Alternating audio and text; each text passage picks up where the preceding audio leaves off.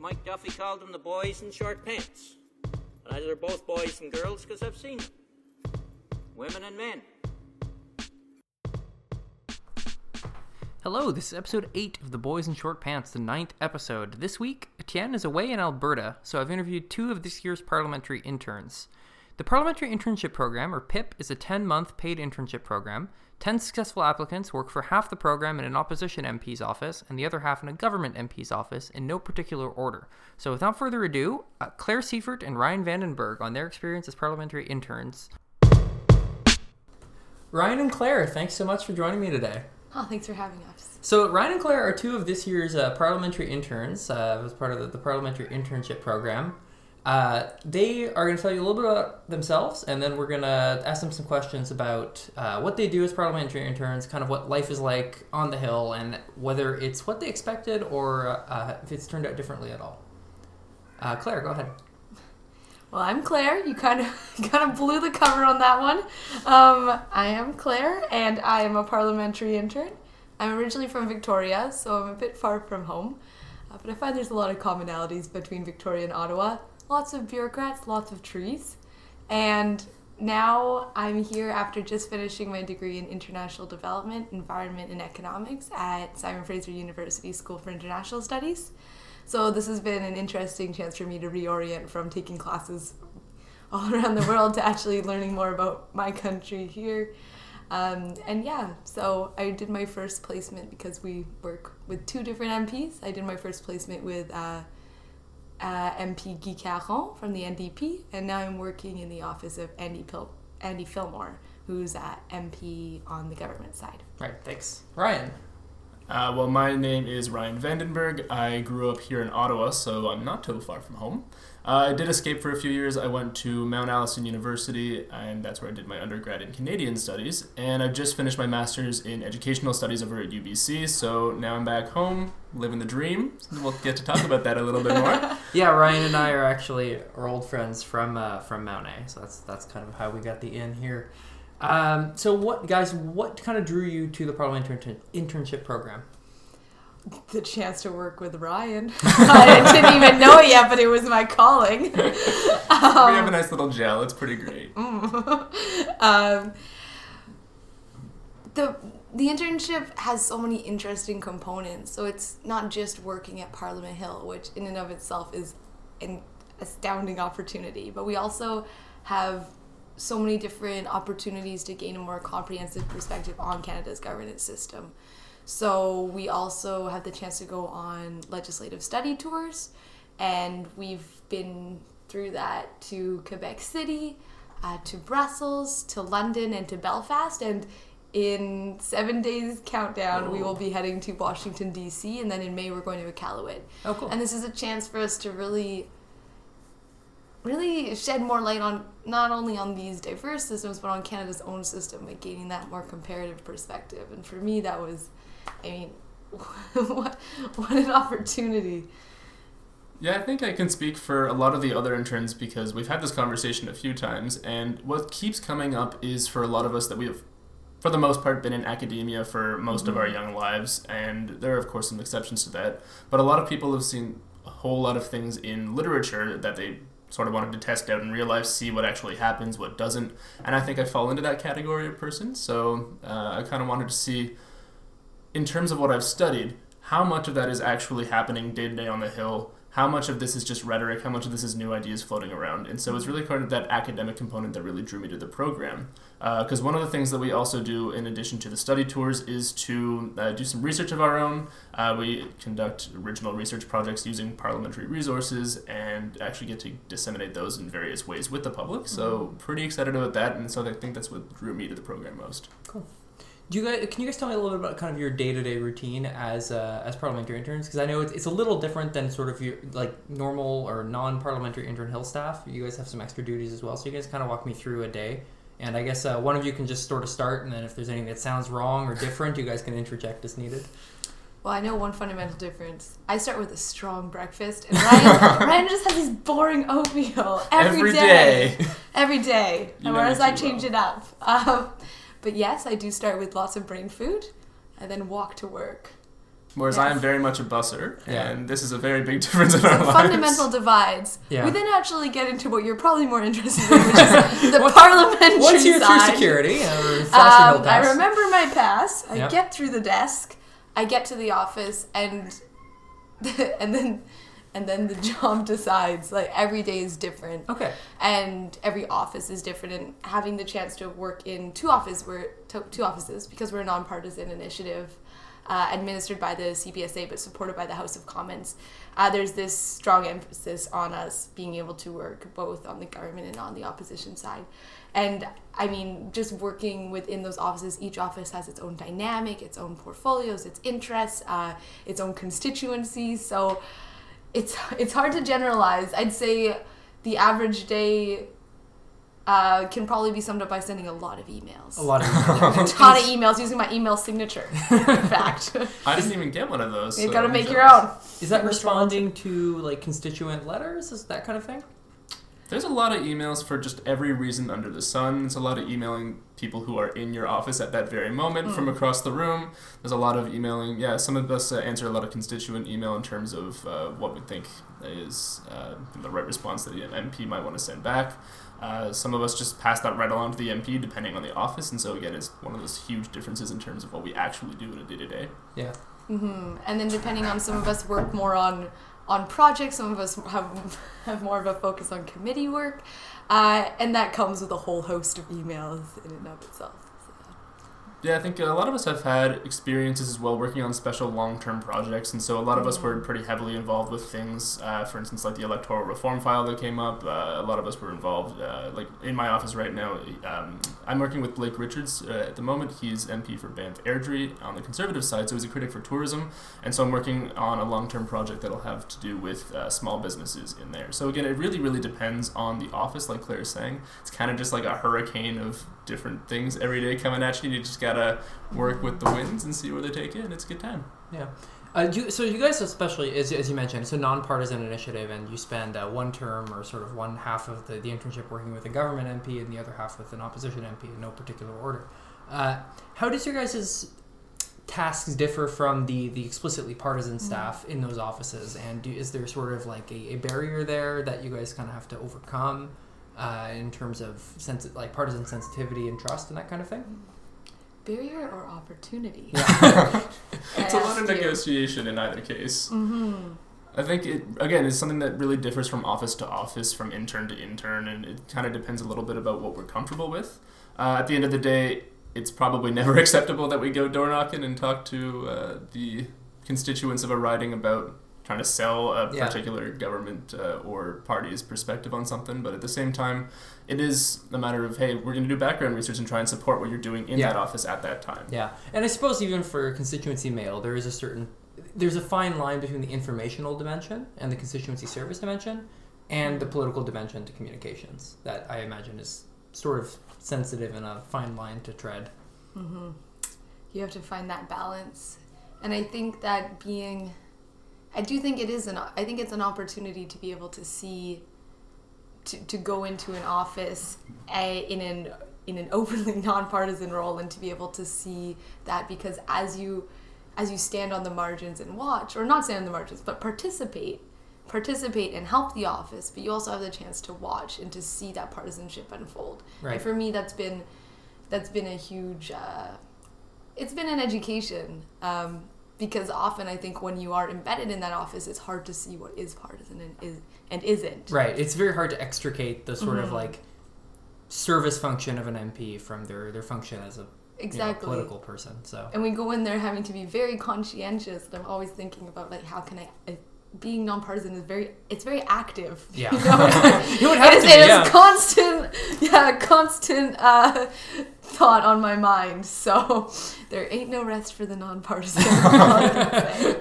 One of the fun things, too, is that we get to actually go visit the riding in 99% of cases, and so we get to see what happens in a constituency office. Mm-hmm. That's something that's entirely new to me, and it's a lot less partisan in a lot of senses, but it involves a lot more, like you're saying, sensitive casework, and so it's a lot of people who are wondering, oh, can I have my passport expedited? What can I do about this particular financial barrier that I see? Yeah. So you can go and take a look at that and help out with some of that work, but that's the sort of side that I don't think people see sometimes as an MP. Either they see the political side or they see the service-oriented side, and I think it's hard to kind of bridge that for a lot of people, and so that's what's been a little bit new for me. Yeah. And for us, because we're not working during an election year, I think we have a different experience than all the different PIP cohorts before us, who, for example, may have been there when an election was called. Yeah. And that's when partisanship becomes quite a bit more tangible. Yeah. Certainly ebbs and flows to the political, like, partisanship. Elections are like a tsunami. Yeah, they're. Personally, I actually really don't like elections. I think they make everyone dumber and more partisan, and not in a good way. So it's. I'm not a huge fan. But you guys also get placed into 2 different MPs' offices. How does that happen? Like, I know that Ryan's mentioned to me before that there's an interview process where you are not interviewed by the MPs, but you interview them. That's right. Can you guys tell me about that?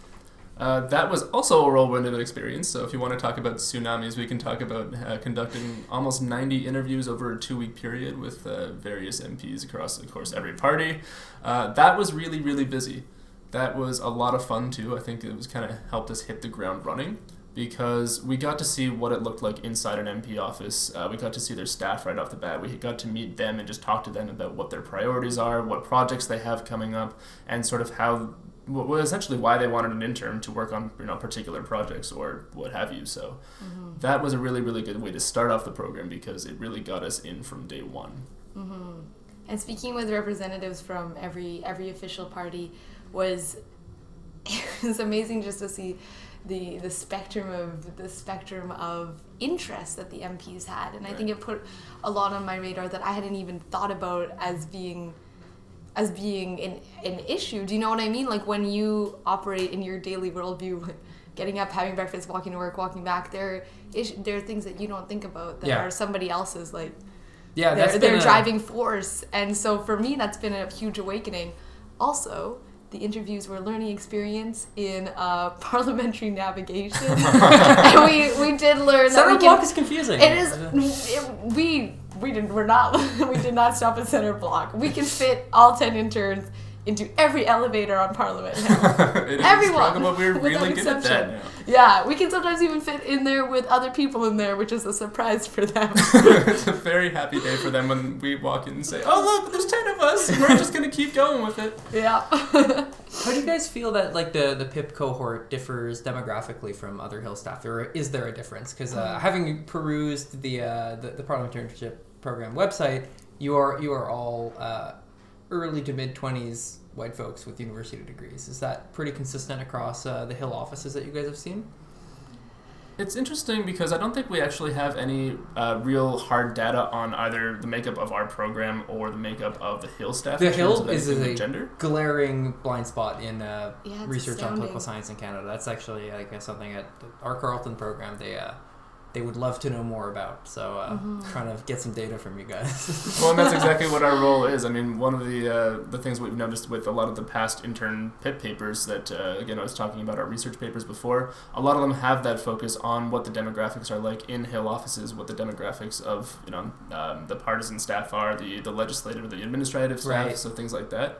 And so I think that's kind of where we fit in. We're really glad that actually Shirk is able to support us in that because it lets everybody else see the research that's coming out, and it actually can be valuable for people like you who are students looking for that kind of interesting tidbits about what we can do better, what we can keep working on, and what we're actually already really doing well with. Yeah. Mm-hmm. What's the biggest thing that surprised you guys about working on the Hill?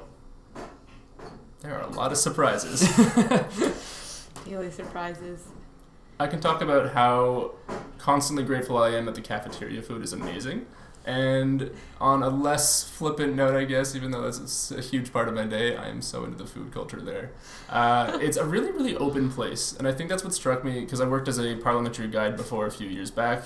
And it's just a very open place in terms of who is allowed to use public space. There are limitations, and that's actually something that I'm looking at in the research paper that I'm pursuing. But taking a look at the amount of people who come through Parliament's doors and can treat it as a place where they get to learn about the legislature itself, where they get to learn about politics.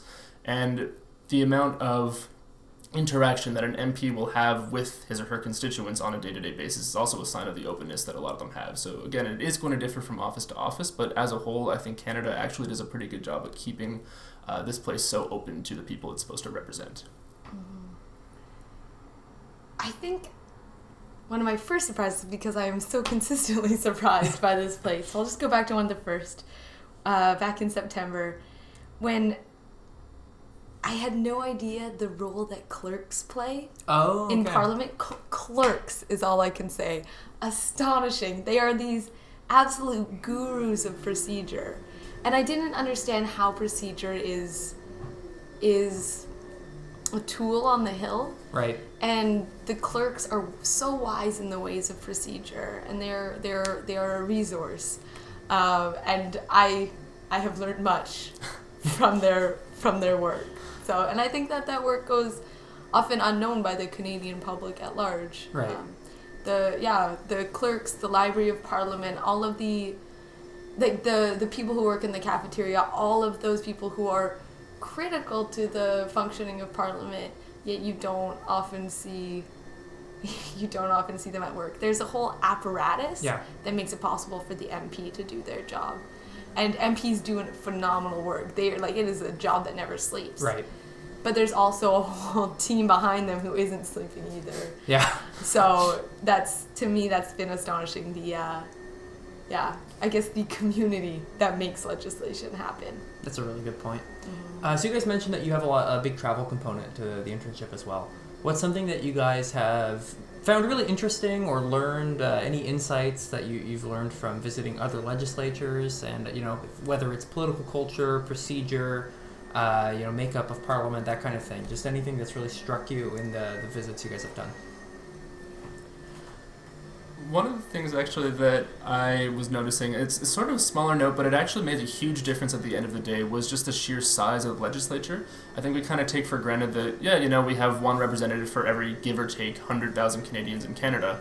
But when you get into a giant parliament like the UK's parliament, which has hundreds and hundreds more people than we do. Yeah, it's like 600 some, I think. Yeah. It completely changes the dynamic of what a backbench MP will do, because it changes the dynamic with party lines, it changes the dynamic of how much they believe they can actually get their projects done in the legislature through regular channels.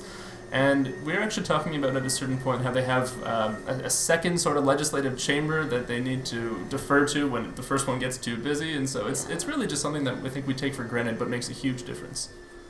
Mm-hmm. And I think for me, it's so hard to pick one thing because there are so many. Sure. Sometimes also the similarities are more surprising than the differences between our parliaments. But one thing that I think I've been very impressed with throughout our travels is just the differences between the civil service and the interactions there. So I had no idea that the EU does this process of secondment, where like national governments will second personnel to the EU. So being able to look at this supranational organization, which in many ways has similarities with Canada's federal system, but at the same time has these unique twists because the EU has to, even more so than in Canada, balance the sovereignty of its constituent members. And I thought that secondment was an interesting way to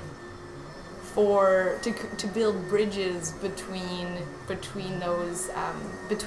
EU and the national governments, because by embedding civil servants there in the EU, they gain they get to see the EU project for themselves, and then return to their country.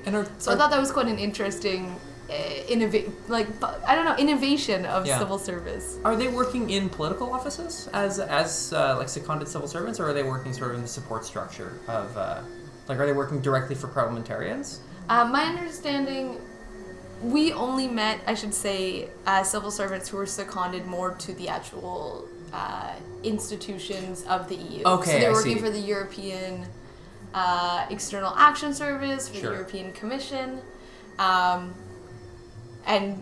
so that was. Okay, so slightly different. Those were mainly the people I met. So it's hard to compare exactly their roles with the role that we have here in Ottawa. I'd say that's an accurate reflection, yeah. So Ryan, also, especially to you, I've forgotten who the second MP you're working for right now is, Claire. I'm working with Andy Fillmore. Andy Fillmore. Okay, so both of you guys have worked for an MP that represents a rural constituency and an urban constituency. Mm-hmm. Do you guys feel that there is a difference in their jobs on day-to-day or in the jobs of their staff on a day-to-day basis? Yeah, I should probably clarify that the first MP who I worked for was a Liberal MP named Arif Virani, who works in Parkdale Hyde Park, and it's in Toronto. He is also the Parliamentary Secretary at the time for Citizenship Immigration, and then for Heritage now. That's a more recent change. And I think that's one of the things that does affect our day-to-day lives in the office is sort of the priorities of people in the constituency, of course. And I think that's the biggest change in terms of urban-rural divide. There's a lot of studies out there that suggest that people's ideological views, people's opinions about the government itself are going to be shaped in large part by essentially the density of the area that they live in.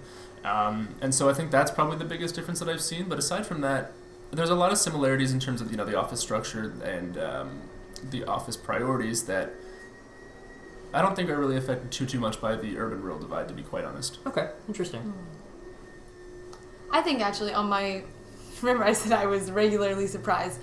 In my top 10 surprises would be this distinction between rural and urban issues. And especially because as someone I've always lived in an urban center, or as urban as you want to call Victoria. Urban enough. Yeah.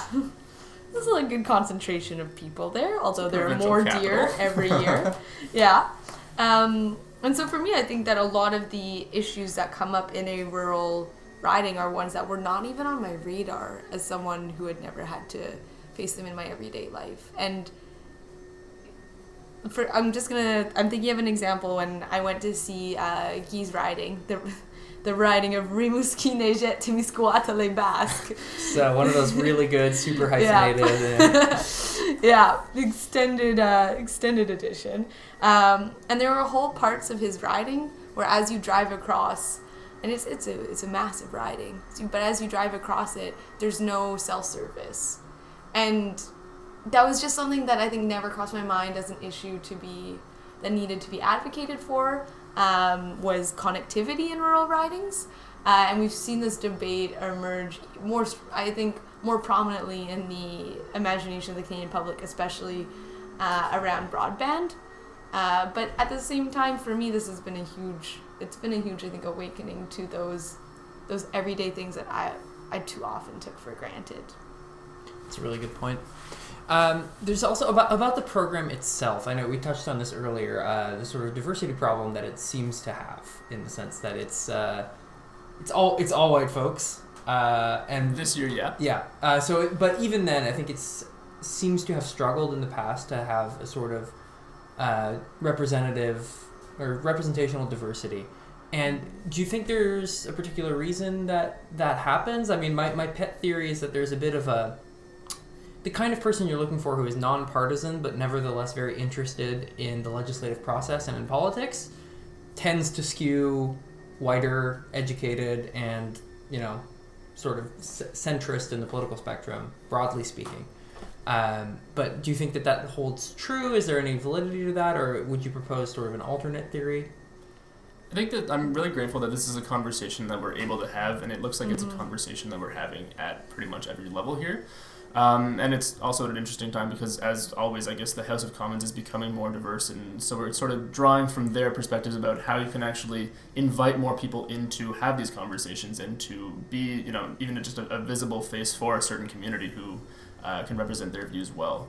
So in terms of the qualification criteria that you were mentioning before, we do have a requirement that all of our interns have a university degree, and so that is going to be something that for a lot of people may not be quite as accessible, but because of the academic components of our program, I think are something that is sort of a necessary qualification to have in this sort of work. Though of course we do see a lot of Hill staff who've never actually gone to university and things like that, and a lot of MPs themselves who haven't gone to university and gotten a degree, so it's probably a conversation that should be had and it has to be recognized. I absolutely agree, and it's definitely an ongoing dialogue, because I think your theory is, I think it's true that it could because nonpartisan people who are nevertheless very interested in politics is like, it's tricky because that's not to say it precludes having strong opinions to be nonpartisan, obviously, because I've been friends with Ryan for many years. I know he has strong opinions on lots of things. Do I ever? But it does seem to ask a certain different set of values and sort of ideas than I think your normal Hill staffer, or your average Hill staffer anyway, or even your average partisan volunteer, which strikes me as interesting just because it requires such a different mindset than most political people who are in partisan political offices have. I think you're right, and I think it can be I think it's a cycle. It's a cycle of privilege.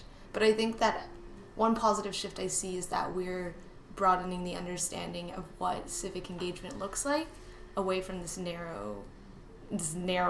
narrow focus on say voting as civic engagement or on working in a party. And I think like we had the chance to, I say we because all of the parliamentary interns were one juror on Samara's Everyday Political Citizen. So we acted as one. And this Everyday Political Citizen project is basically they crowdsource nominations from across Canada. And then they select 3 everyday political citizens, people making an impact in their community. And they're political citizens, but if you look at the array of citizens that were nominated, it moves away from this idea that voting and campaigning is the only form of politics, and looks at volunteering, at even starting conversations as a truly political act. And I think if we can broaden that definition and make it more inclusive, and actively look at the value of bringing in diverse viewpoints, not only for the program but also for all the people that we have, everyone that we have the opportunity to work with, then I think that our program can also go through that positive transformation. That's a really, really good point, actually, that broadening civic engagement beyond partisan politics is something that we should look at.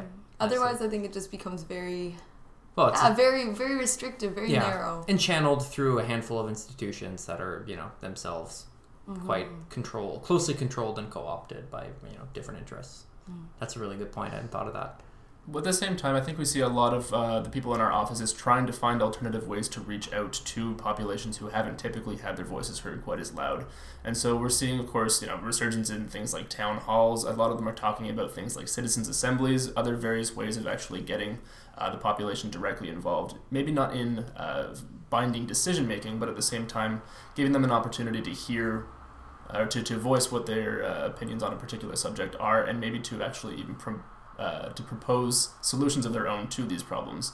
So I think we're moving in the right direction. I think we would all probably in this room agree that we're not doing it as well as we could be quite yet, but that it's nice to see that we are taking the first steps on the way there. Yeah. So as people who have now worked in Parliament, what advice would you give to citizens who want to see some sort of change happen and want to get in touch with their MP and make something happen? What's the best way for them to do that?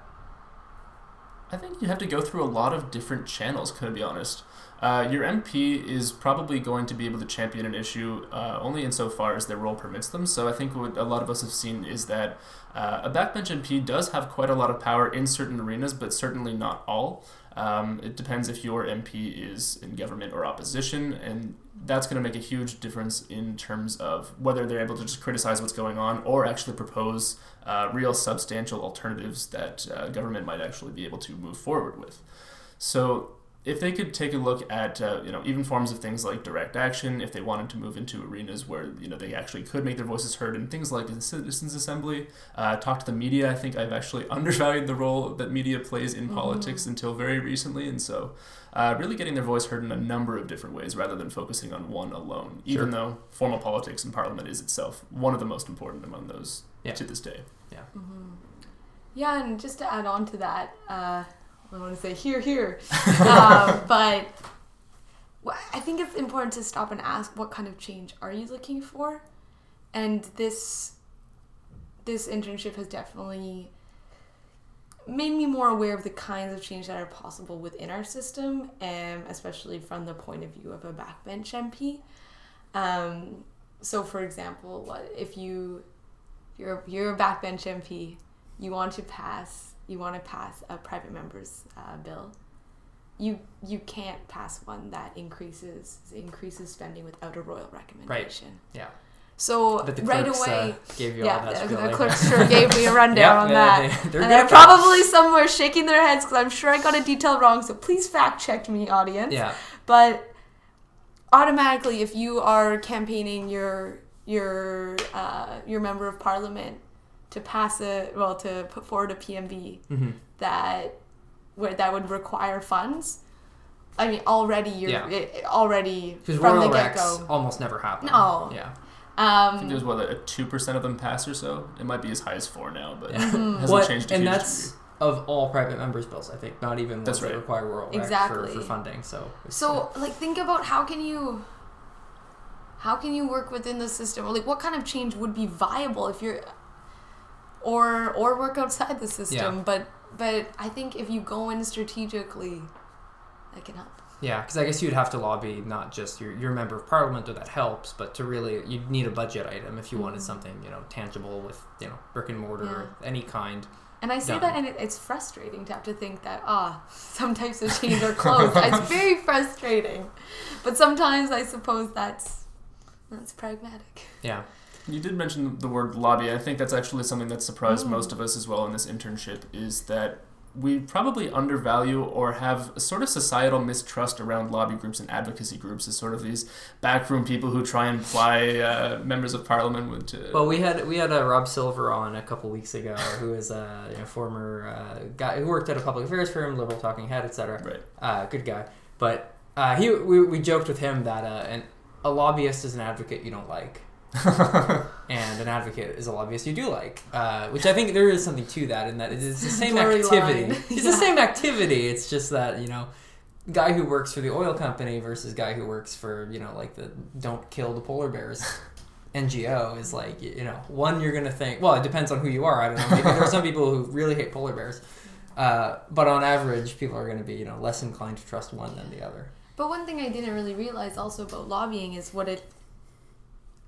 how two-way the communication is. Mm-hmm. So it's not just about the lobbyists spreading their message to the government. It's also about the lobbyists going in and getting a read on what direction the government is going, so that their industry, their sector, there are lobbyists of all shapes and colors, so that they can understand where the government's going and that they can prepare for that.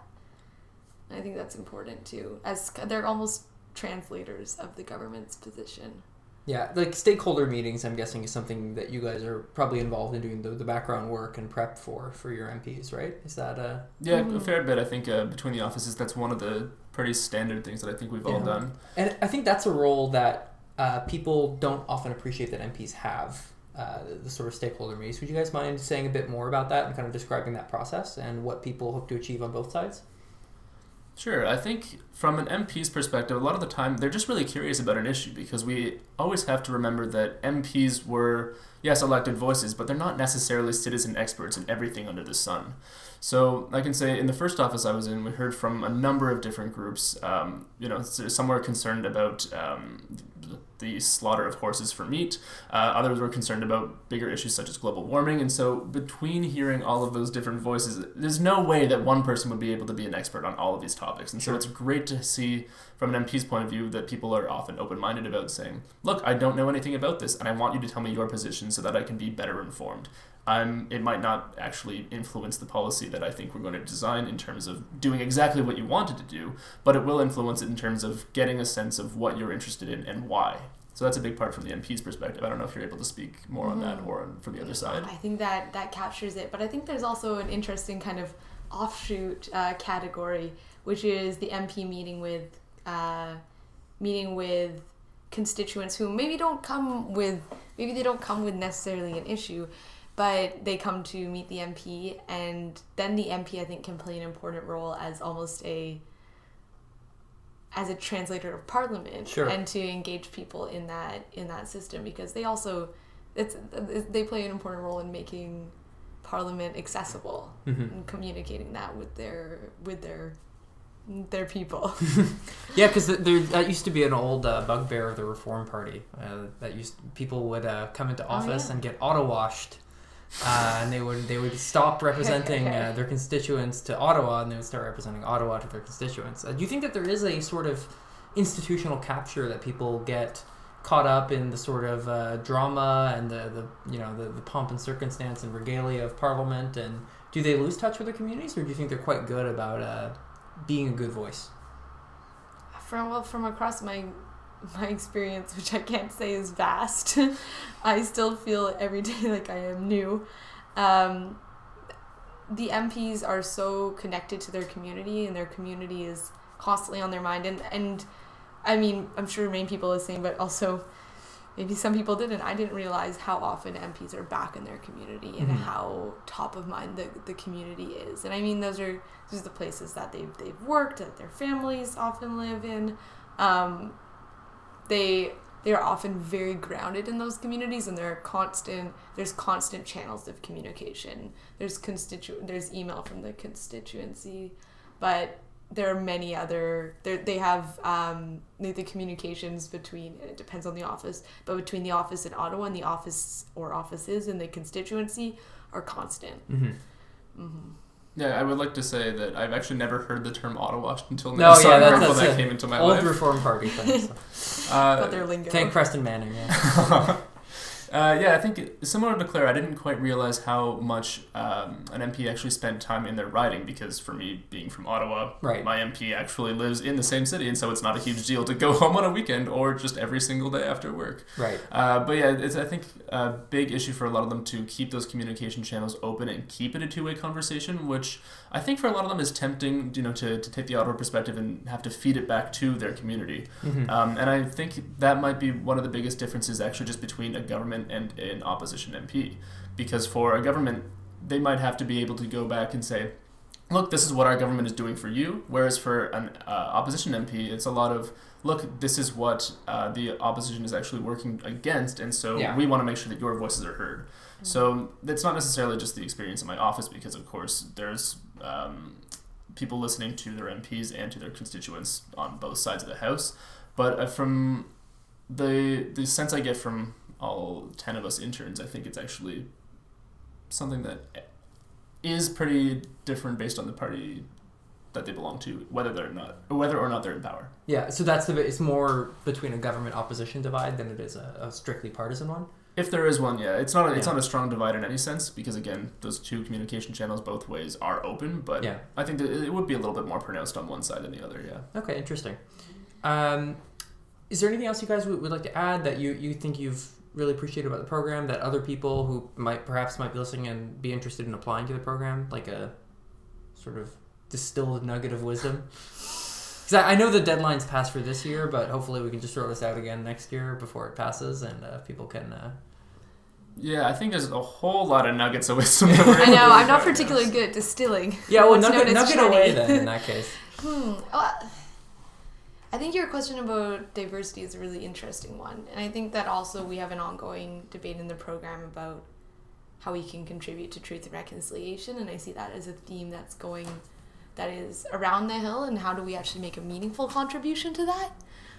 That's not symbolic. So I think just to add on to your conversation there, or to our conversation about the actual composition of not just the program, but the Hill, I think that this program it's an opportunity to come to Ottawa and to be in a position where you can ask those questions, and also have things that maybe before I didn't see places to ask questions. Maybe it can encourage you to ask new questions, and that's having questions sparked. That's an education. So I would definitely encourage all to apply, and really don't. There's no shoebox of that you have to fit into. There's no one type of experience that you have to have that would prepare you for this program. I think that diverse forms of experience and stories and histories can really enrich this program, and through this program, enrich the work on the Hill. So I really encourage people across the board to apply. Yeah, I would definitely echo that sentiment. I remember I was considering, I'm not even sure I'm the right fit for this program. I've never done a political science degree. I've only ever taken a single political science class. And so I think that might stop a lot of people from doing it. Same thing with like the language requirements, but we have to remember that the language requirements are flexible, and that while a working knowledge is really important, it's possible to actually kind of up your language skills before you get here. And so, and even while you're in the program, I've actually really honed my French skills as a second language since getting back to the Hill after spending a couple of years out of Ottawa. So definitely don't let yourself hold yourself back. Definitely apply based on if you have an interest in public governance, if you have an interest in federalism, if you have an interest really in just getting to know some really, really cool people. I think it's just been such a grand old time getting to know, 9 other like-minded people who we'll probably be friends with for the rest of our lives, so getting a little sappy Sure here. hope so. But it's definitely a program that's worth the time and the experience, so apply. Well, thanks so much, guys. I really appreciate it. And thanks for representing the program here on our humble podcast. It's much appreciated. And thank you for having us. And thanks for bringing your insights here. Yeah, thank you so much. Once again, a big thank you to Ryan and Claire for their time and for representing the Parliamentary Internship Program. For the rest of the episode, we're going to play another one of our Staffer Stories from the Staffer Story Vault, once again from Professor Jennifer Robson, from the biggest screw-up she ever had on her time on the Hill. Okay, so let me tell you about the times that I met Jean Chrétien as Okay, Prime this is Minister going to be good. of Yeah. Canada. And this is also another one. You'll see a common theme is like Jennifer Robson on the Hill, just, makes mistakes. So I was actually even younger at the time. I think I was maybe 20 some odd years old. I was working in the Prime Minister's office. This was winter of 1996.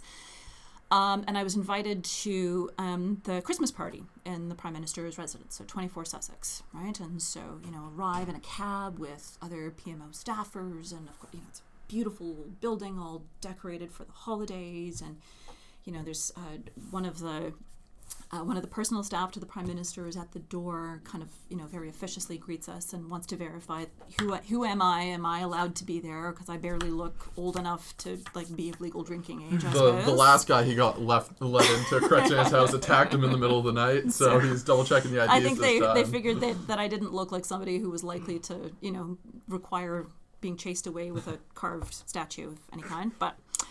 So I come in, and of course I'm already feeling a bit like a fish out of water. I'm by far the youngest person in the room, and we're in 24 Sussex. How old were you at this point? I was 20 years old, I think, at the time. 21. I would have been 21. And so we're in 24 Sussex, and people are having just kind of a cocktail reception and chatting, and the Prime Minister is circulating around with Madame Chrétien as well, and my boss says, come with me, I'm going to introduce you to the Prime Minister. For a lot of staffers in PMO jobs, you can work in PMO for a very long time and never come face-to-face with the Prime Minister, right? And certainly it wouldn't be part of your daily or even weekly routine, right? And that was certainly my position working in policy and research. So she calls me over and she says, I'm going to introduce you to the Prime Minister. So now here I am in 24 Sussex with a whole bunch of important people around me. I'm feeling totally like a fish out of water. And now the Prime Minister is in front of me, and Chrétien he's a tall man, right? So he's kind of looming over top of me. I'm already feeling a little out of place and uncomfortable and uneasy. And so my boss says something very, gracious and lovely and, just perfectly on tone, right, to introduce me to the Prime Minister, and very kind and generous and whatnot. And then she leaves. Now she's left me alone to talk to the Prime Minister, and I'm my mouth is going dry. I'm not too sure quite what I'm supposed to say. So he sort of looms over me and says, so you work with so-and-so, yeah? And I said, yes. I can't do a very good Chrétien imitation, we have to get whatever. Dr. Wilson next door. Absolutely. So, I confirmed that, and I'm obviously kind of just very quiet because I figure I'll just take my lead from the boss, right? And then he says, and he's of course meaning to be charming, and he says, so you do all the work and she takes all the credit, right?